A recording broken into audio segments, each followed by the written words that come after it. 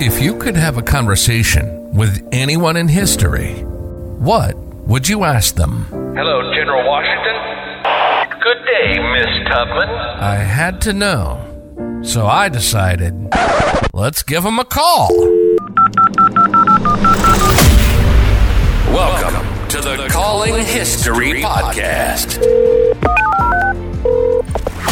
Welcome back to part 2 of Frederick Douglass. In this episode, Douglass will explain why this revolution had to happen now and who had the most difficult task, Abraham Lincoln or George Washington. So you had mentioned Elizabeth Stanton a little bit ago, and it sounds like you and her and Susan B. Anthony, you were all for women's rights and working together at some point. They were both vigorous abolitionists. They did great work. You were on their side, they were on your side. They were great. I mean, I love writing and oratory. Most women were not allowed to give speeches. A woman I knew, Maria Stewart, a black woman from Boston, was a brilliant orator. It wasn't until 1830 she was the first woman, black or white, to give a public speech. Wow. Women were taught to be publicly silent. It's interesting. I was talking to Abigail Adams, like I said a couple days ago, and she more or less said that when a woman married a man, that women were more or less property as well. That's correct. That's correct. In fact, when women married men, any money that they had inherited from their families automatically became the possession of the husband. They had no control over it. That seems like it raises the likelihood of some very unscrupulous activity as men are courting women. That is correct. Yeah. Okay, let me go back to this question I was going to ask you, where I was going to trap you with this. And I say trap you because I don't blame you for what I'm about to ask you. I really don't, if it even happened the way that I'm seeing it. So when there was a time when you were trying to vote on men, or not men, but black people having the right to vote and women having the right to vote. And if I have the facts, what happened is that Elizabeth Stanton wanted those two to go together. Yes, both Elizabeth Stanton and Susan B. Anthony initially wanted both to go together, but it became clear in the debates in Congress that there would be no way to achieve universal female suffrage and universal manhood suffrage. And when that became clear, they vigorously advocated for universal female suffrage. And I, of course, advocated for universal male suffrage because of the terrorism, the far greater terrorism that was done to black men. So you saw that it wasn't going to go through with both of those options, or those That's rights. That's exactly right. And frankly, so that was also the case with Elizabeth Cady Stanton and Susan B. Anthony. Just based on all of the debates, it became very clear, partly because the Civil War was a true revolution. And a revolution is different from every other time period in that a revolution is, especially in a democracy, a revolution is this small window. Revolutions rarely last long, so they're very short. But in a revolution, you can get revolutionary change, dramatic change. So there's a small window for dramatic change to occur. If you miss that window, you're stuck. And that's why you said, look, we're not going to get this whole thing through, so let's pull part of it out and get through what we can for now. That's right. The Civil War is the revolution. The metaphor that I use is it's like a bowl. Normally, in the United States, the bowl has been upright. So radicals on the sides, it's like milk being poured into a bowl. It goes to the center. In the United States, there's very little change because both parties, both sides are collaborate. They need to compromise. I understand this compromise because you're right. It wouldn't have gone through. Revolution is when you flip a bowl upside down and you pour milk on it, it splatters all over the place. That's where you get that splattering means radical change. That's a brilliant metaphor. I love that. I can't believe I've never heard that. So let's go back in time for a minute. Let's forget about what we're talking about for a minute. Let's go back to back when the Founding Fathers are negotiating the Declaration of Independence and they're deciding who's going to have rights and who's not going to have rights. Did you ever criticize those men for not addressing slavery back then? I recognized the great opportunity that was seen in the Declaration of Independence. The Declaration was the first document that I know of that embraced equality. And I and almost all of my friends and colleagues, in the line in the Declaration, all men are created equal. We all understood men as humans, not just males, but humanity. The Declaration is one of the most powerful documents in terms of equal rights, in terms of humanity, in terms of equality in world history. And I recognize that. And so, yes, the founders, almost all of them owned slaves, but the power of the Declaration was extraordinary. And I became an advocate of the Constitution because of the preamble of the Constitution, that the whole function of the Constitution is to secure the blessings of liberty. That's the preamble.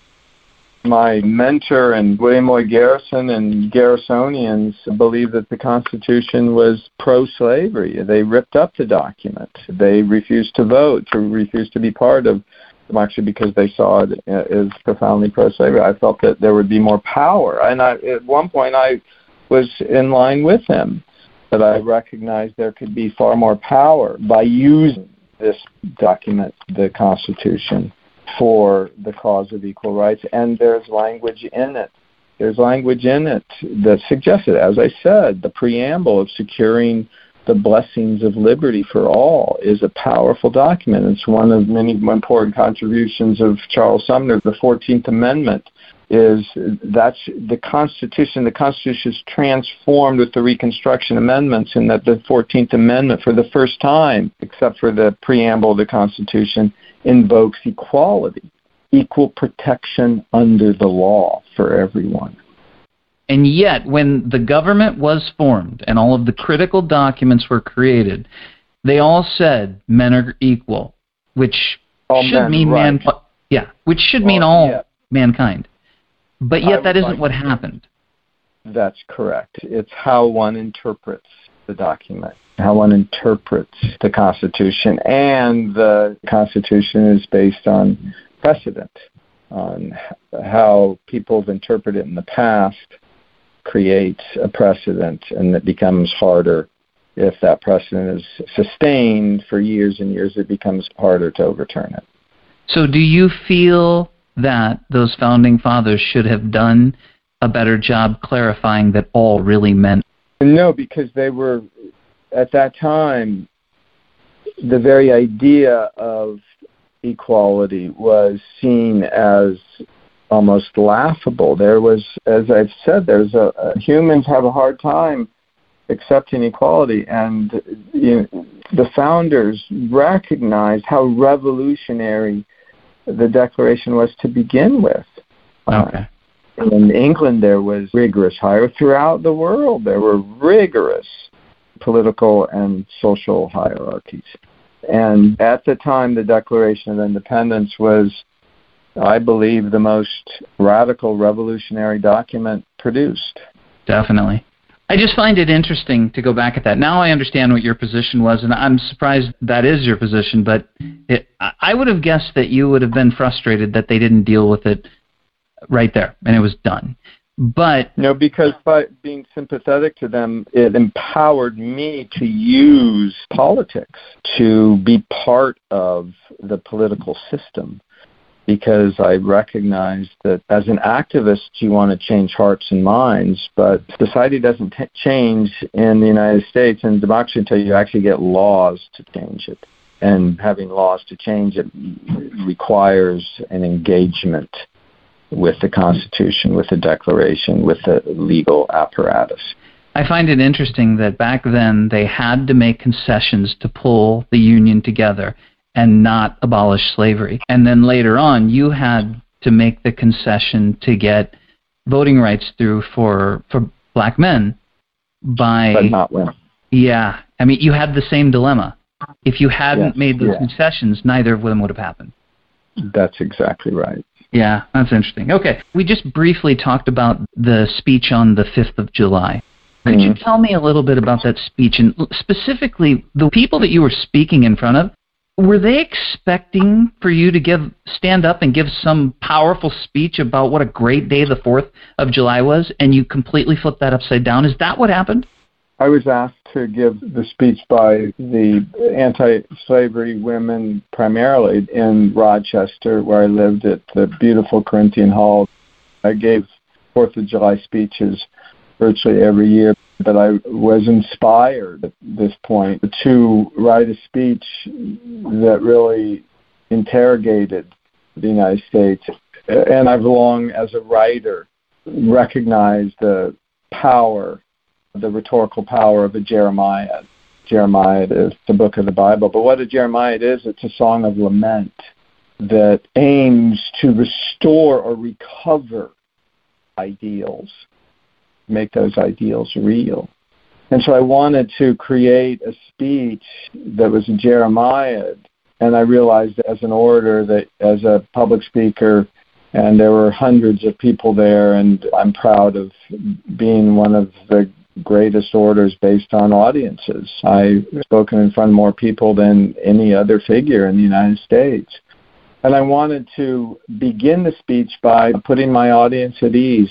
I knew it was a mostly white audience. As an orator, one of the cardinal rules is know your audience. And before I gave a speech, I would become familiar with the hall. I was obsessive about having the lectern, everything in the right place. I wanted to know where people sat so I could look at them and speak to them. And so I began by making them feel proud of what I called of your nation, and I purposely used the term you versus I.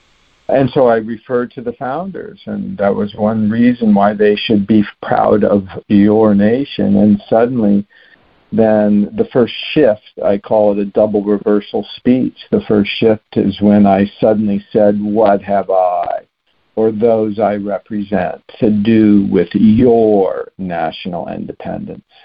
And then for the next hour, I just excoriate the nation, dramatizing the national sins of slavery and racism.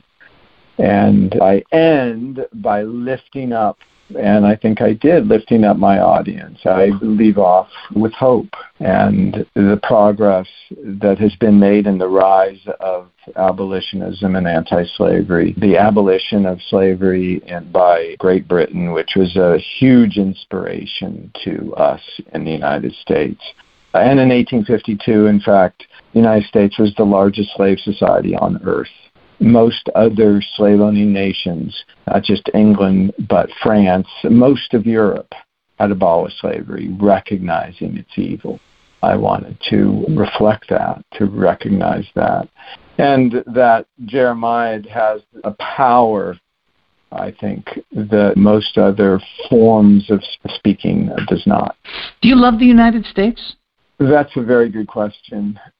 If I didn't have some love for the United States, I would have stayed in the British Isles when I fled there after the success of my first autobiography. I had to expose myself because audience members started accusing me of never having been a slave because I was so eloquent. And the worst thing that could happen to an abolitionist or a speaker is to be accused of lies. So I felt the need to write my own autobiography and name names and who my owners were, because I was still a fugitive. I was legally still a slave. I could be captured at any time and remanded into slavery. And that first narrative did very well. It was a bestseller. And because of that, my owners jointly were Hugh Auld and Thomas Auld. In fact, Hugh Auld, I read in the Baltimore paper, he vowed to go to any length possible to recapture and re-enslave me. Really? So I fled to the British Isles and lived there for 2 years and loved it. It was the first time in my life where I could walk down the street and not have some white person refer to me in the N-word or not have someone spit in my face simply because of my skin. And there would have been no fugitive slave laws. Yeah, the only reason I returned, or the main reason I returned, one is my family was still in the United States. I could have brought them to England. But the main reason I return is the sense of duty and obligation to my fellow blacks, the fellow African Americans, fellow fugitives, fellow slaves, fellow free blacks, to try to do what I could to create a democracy or to help establish a democracy, not just in name, but in fact. I am so amazed that you wrote this autobiography at all, because your first autobiography names places and tells the whole story, and now I understand why you did that, because you were being questioned. But it literally was a flashing sign that said, hey, if you're looking for this slave, here's where he is. And it is such a bold thing to be a fugitive slave and then write something. You had to be thrilled that it was selling and at the same time horrified that it was selling. Correct. That's why I fled to the British Isles. And I still am friends with many of those people and their families. How many autobiographies did you write throughout your life? 3. I just finished my 3rd one because of, as I've said, because who I was in 1845 was totally different from who I was in 1855. By 1855, looking back, I had become a real intellectual. In a sense, I dated my birth to 1838 when I fled from slavery. And so by 1845, I'm less than 10 years old. And I needed to catch up. I've worked to the bone. I'm a workaholic. I was reading voraciously. Words are the most powerful weapon I've ever come across. And so by 1855, I felt more confident in being able to write an intellectual, penetrating, richer account of myself and my world, which I call My Bondage, My Freedom. And it was the first time that a former slave had spent a lot of time with that transformation between bondage and freedom. In my first one, it ends at the moment of freedom. I wanted to contrast bondage and freedom, and I was more confident. I was also more of a revolutionary. By 1855, I said in My Bondage and My Freedom that a slave who kills his master should be celebrated with the Founding Fathers. Wow. When was that? In My Bondage and My Freedom. If you have not read it, you need to read my second autobiography, which is the one I'm proudest of. The second one. It's the second one, My Bondage and My Freedom. Of the 3 autobiographies, it's my favorite.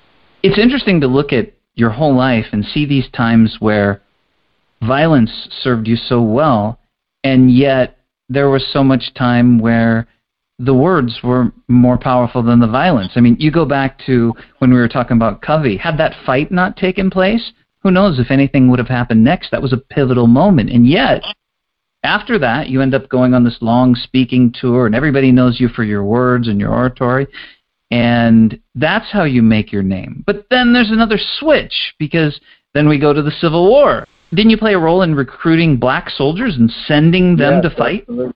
Yes.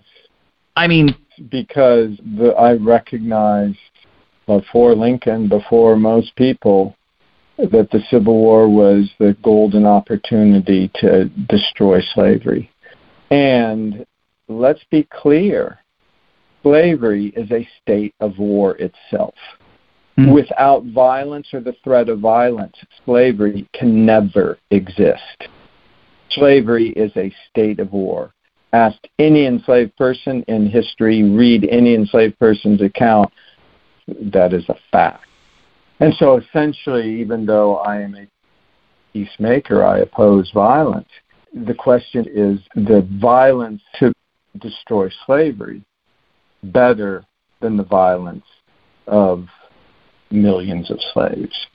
And that answered my question. And in fact, friends of mine like John Greenleaf Whittier, the Quaker poet, and other Quakers. I'm not a Quaker, but Quakers, if you don't know them, they have been the pacifist group. It's a religion that starts in England. In fact, Quakers refused to fight in the French and Indian War. They refused to fight in the Revolutionary War because of their pacifism. But during the Civil War, Quakers and Whittier encouraged Quakers to fight because he said, yes, we are pacifists, but there is no such thing as pacifism. There's a question of the war of slavery, or what's going to win, the war of slavery or Northern efforts to destroy slavery, which is also a war. So for the first time, you had most Quakers enthusiastically supporting a war. And Quakers were the first white abolitionists, both in Britain and the United States, because as a Quaker, you believe that Jesus and God is within you and within all people. So human beings are sacred. To do violence against a human being is to do violence against God. It seems like you had perfect timing on when to choose violence and when to choose words, because you're absolutely right. The Civil War had to be fought. There's just no way around it.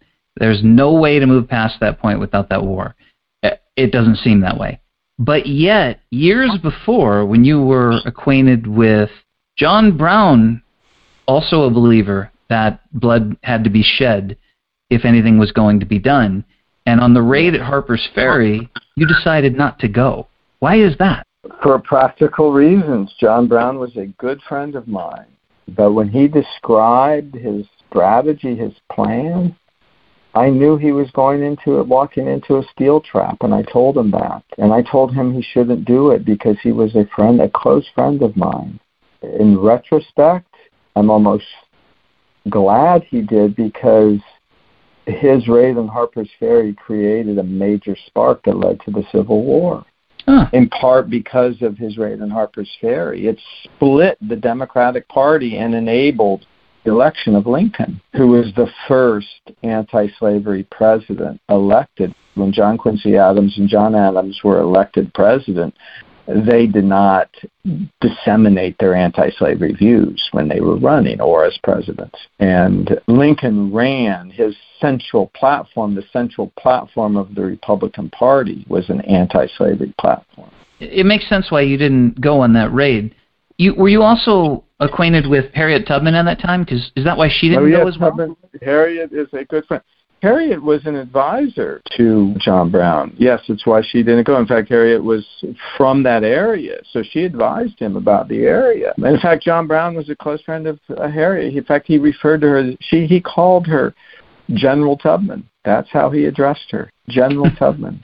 So you'd mentioned Lincoln. It's amazing we've come this far and we haven't talked about Lincoln at all. What was your experience when you first met Lincoln? It was far better than I had expected. He was not a revolutionary, not a radical, and I knew that. But I had argued from the beginning that Southerners, rebels bombing of Fort Sumner was a golden opportunity to end slavery. And I argued from the very beginning that the easiest way to win the war is to free slaves and arm them, because they know the South far better than white Northerners do. It's a huge weapon in winning the war. Lincoln finally came around to that. And so I went to Washington, D.C. because I devoted months to recruiting the first Northern Black Regiment, the Massachusetts Regiment. In fact, two of my sons, I'm proud to say that two of my sons were the first two listed on the roll, on the muster roll. And your sons fought in the war? Yes, two sons fought in the war. And one was Lewis, was injured, badly injured. And so in any event, in 1863, after Lincoln issues his Emancipation Proclamation that calls for not only freeing all slaves of rebel masters, but also arming them and using them in the war, Jefferson Davis, the head of the rebellion, issues his own proclamation that says, any black soldier who is captured by us will be automatically enslaved or murdered or killed. Jefferson Davis said that? Yes, that was a proclamation. And my two sons, I essentially made sure that they joined. And Lincoln did nothing in terms of retaliation to prevent Davis's proclamation from having teeth. And so I was outraged. I mean, Lincoln was very tardy in a lot of ways, great person, but not a revolutionary. So I took a train to Washington and decided I was going to air my grievances. Because, as I said, blacks were the greatest weapon for winning the war. As I said, they knew the Southern landscape. They hated white Southerners because most of them had been slaves. In any event, I arrived in August 10th, I think, and it was early in the morning. There was already a long line to see Lincoln. I knew that he had a open door policy. I decided to send up my card, see if that would help, and it did. Once Lincoln got my card, he called me up, so I passed all these whites, some of them not happy that I was being able to meet with him while they had to still wait for hours. And he immediately essentially started apologizing and saying, I have read your work, I know of you, it's very good to meet you, what can I do? And so I aired my grievance, and we had well over an hour conversation and ended by referring to each other as friends, essentially as equals. So we both publicly noted that later. And sure enough, within a week or so, I can't remember when exactly, Lincoln issued a counter-proclamation saying that for any rebel officer who enslaves or murders a black, the U.S. Army, the Union, will execute a rebel prisoner of war. And that stopped them, or helped a lot. Wow, I didn't know about that either. So you said Lincoln was a little late. What are some of his flaws, or were some of his flaws? One, he was a colonizationist, and he continued to endorse, in other words, the way to end the war and to solve the problem of slavery is just colonize all blacks, send them to another country, which is essentially a form of ethnic cleansing. And in fact, he advocated colonization and sent some of my comrades from Washington, D.C. to some land outside of Haiti, or near Haiti, the first Black Republic, which was a disaster. Most of them died from the pathogens that they were not accustomed to. And in fact, in his preliminary Emancipation Proclamation, he encourages colonization. And so, in other words, at that time, his vision of democracy was still a white man's democracy, not an interracial democracy.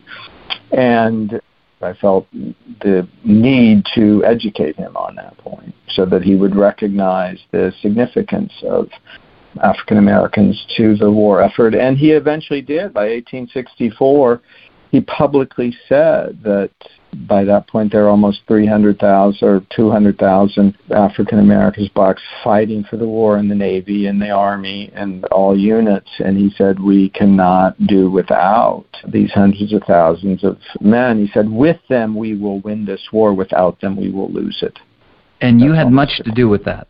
Some to do with, I mean, to Lincoln's credit, the Navy, a lot of people, even now, a lot of whites don't know this now, and that is that the Navy from the very beginning was integrated because blacks in the South and the North, we've long understood, had a better sense of waterways, especially in the South. They knew the waterways, but fugitives, free blacks, even some masters had slaves learn how to navigate boats. It was foundational. I mean, the South had no roads. There was no infrastructure. It was all about a plantation. They did not want a civil society. They wanted plantations.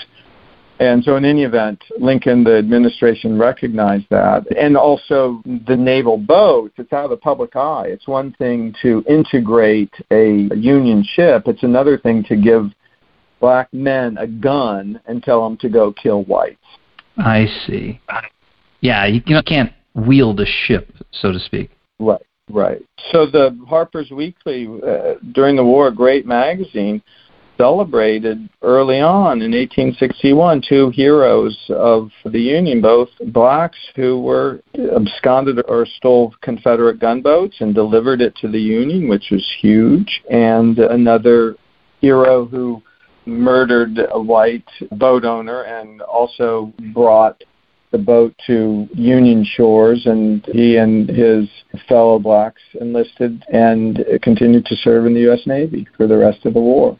I did not know that. Do you still have the walking stick from Lincoln? I do.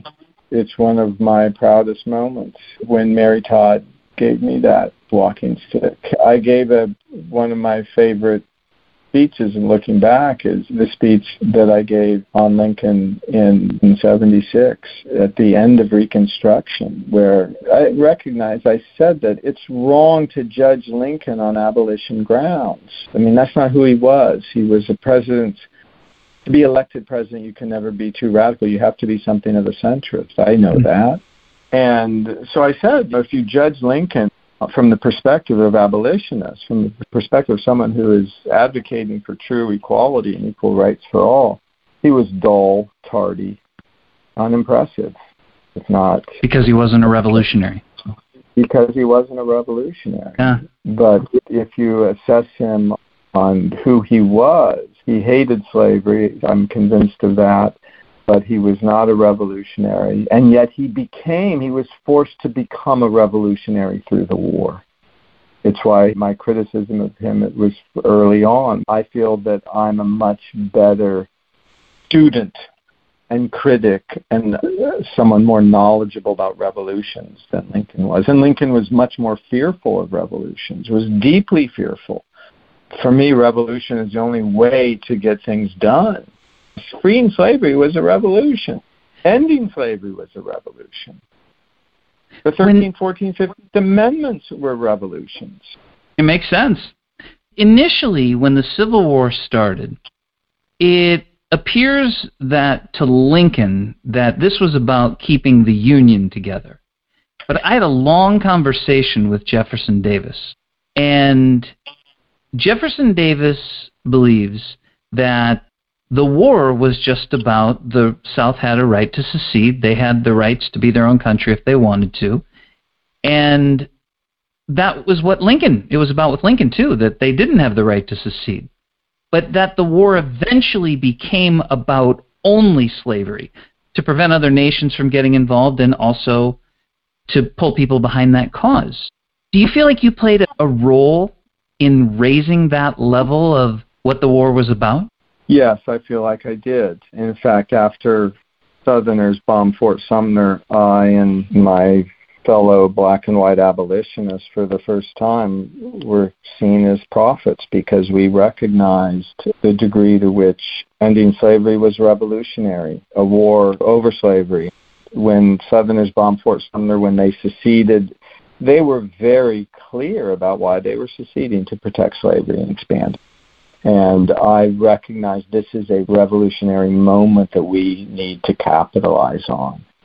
And Lincoln was fearful of that revolution and sought to prevent it. He was far better than James Buchanan would have been, or even Douglas would have been. It's hard to know what would have happened, but John Brown was important in Lincoln's election, because after John Brown's raid, the Democratic Party, the pro-slavery Democratic Party, split into two, because after Brown's raid, white Southerners didn't trust even Northern Democrats. And so there was a Southern Democratic Party and a Northern Democratic Party. And so there's a four-way race rather than a two-way race. And Lincoln barely won the four-way race. Had it been just an election between Stephen Douglas and Lincoln, very good chance that Stephen Douglas would have won. You have been so gracious with your time, and I am so thankful. I have three last questions that I want to ask you. The first one that I wanted to ask you was, your life it appears to be in this constant state of improvement, from reading to when you were 6, and you just go to the next thing and the next thing, and you just keep making impossible things possible. And as that happened, and I understand that you were ambassador to Haiti and you were a federal marshal at one point, you're involved in the government at the highest level, your relationship with the black community probably had to change because of that. And with whites, how did that change? Or did it change? Yes. After the war, I got into numerous arguments with some of my colleagues, fellow African-American colleagues. For example, President Grant wanted to annex Santo Domingo, and I supported that. And in retrospect, I wish I hadn't, because one reason which I didn't appreciate at the time was the reason Grant wanted to annex Santo Domingo is he hoped for the whole island. Haiti is the first black republic, and every single African American is proud of Haiti's accomplishment. It's when blacks rose up in revolt and fended off and defeated three of the most powerful navies in the world out of England, France, and Spain. So there was a good chance Haiti would lose its status. The main reason why Grant was lured by a number of greedy, wealthy men, he wanted Santo Domingo, it would become a safety valve for sending U.S. blacks to Haiti. That's why Grant wanted that? Well, it's not why Grant wanted it, but why many of his supporters. Oh, okay. So I didn't know that. The ongoing racism. And I supported the annexation of Santo Domingo. And in retrospect, I regret that. And I got into a lot of arguments with African Americans. Same with, I also encouraged African Americans to remain in the South. I regret having said that because, especially after the end of Reconstruction with the rise of lynching and terrorism, where no federal troops were interfering, it was horrible. This would be one of your regrets, huh? Yeah. So but I love debating. Even when there's a vigorous debate, I learn from the debates. I'm willing to change. As I said, that the ability to continually evolve and to change is one of the great beauties of being a human. Yeah, I agree. All right, second question of the last three. I spoke a couple days ago with your great-great-great-grandson, and he helps with an organization that prevents human trafficking, which would be the slavery of our time. Yeah. If you could speak with him right now, what would you say to him? I would say thank you. I would just say thank you. Okay, that's fair. Last question. You have used the word revolution probably as many times as you have used the word democracy. Obviously, two words that mean a lot to you. What will the next revolution be? As I've said, revolutions will achieve dramatic change, but you don't know which way they're going to go.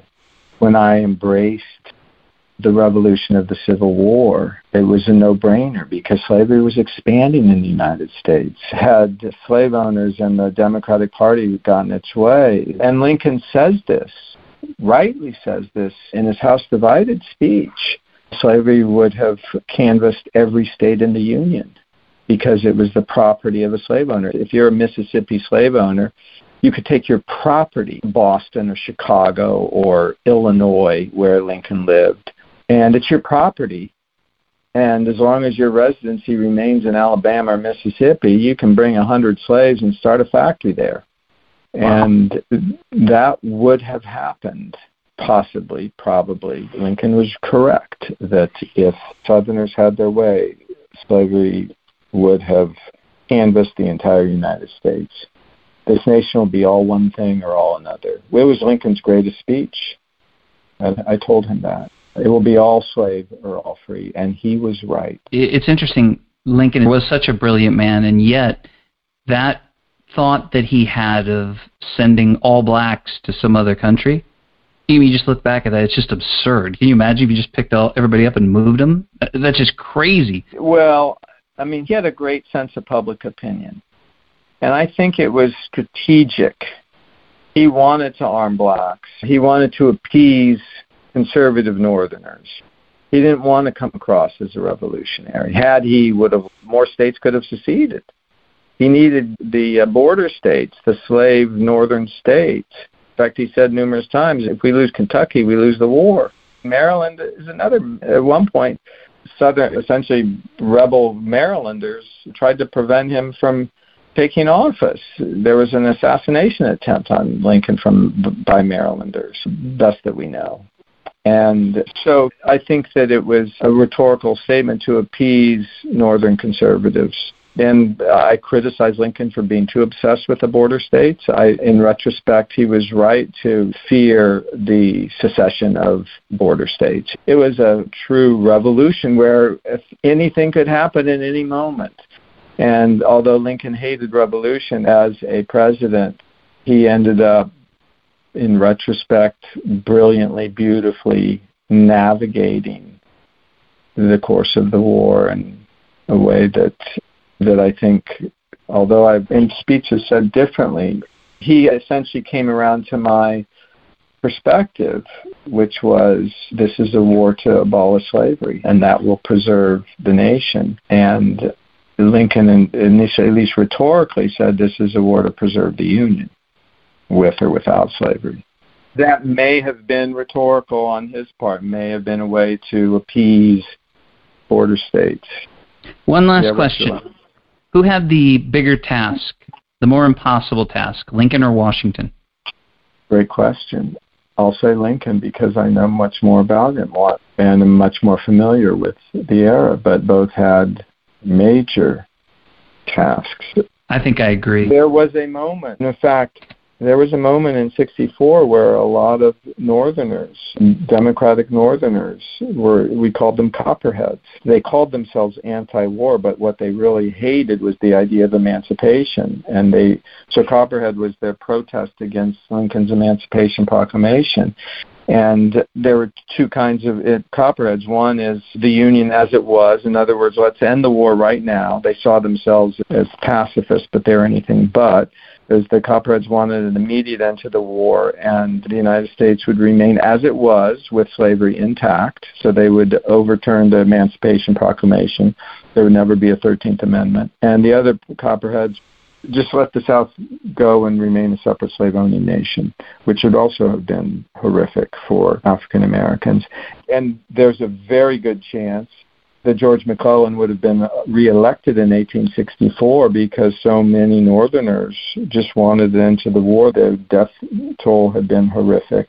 And had Sherman not taken Atlanta and marched to the sea and essentially sent a message that this war is almost over, I think McClellan could have been elected. And had McClellan been elected, it would have, one way or another, been a victory for the South. Well, you were alive during some interesting times. You just said something, and I was thinking about, you had said that one of the options was that the South would just be their own country, and they would have slavery, and then the North would be no slavery.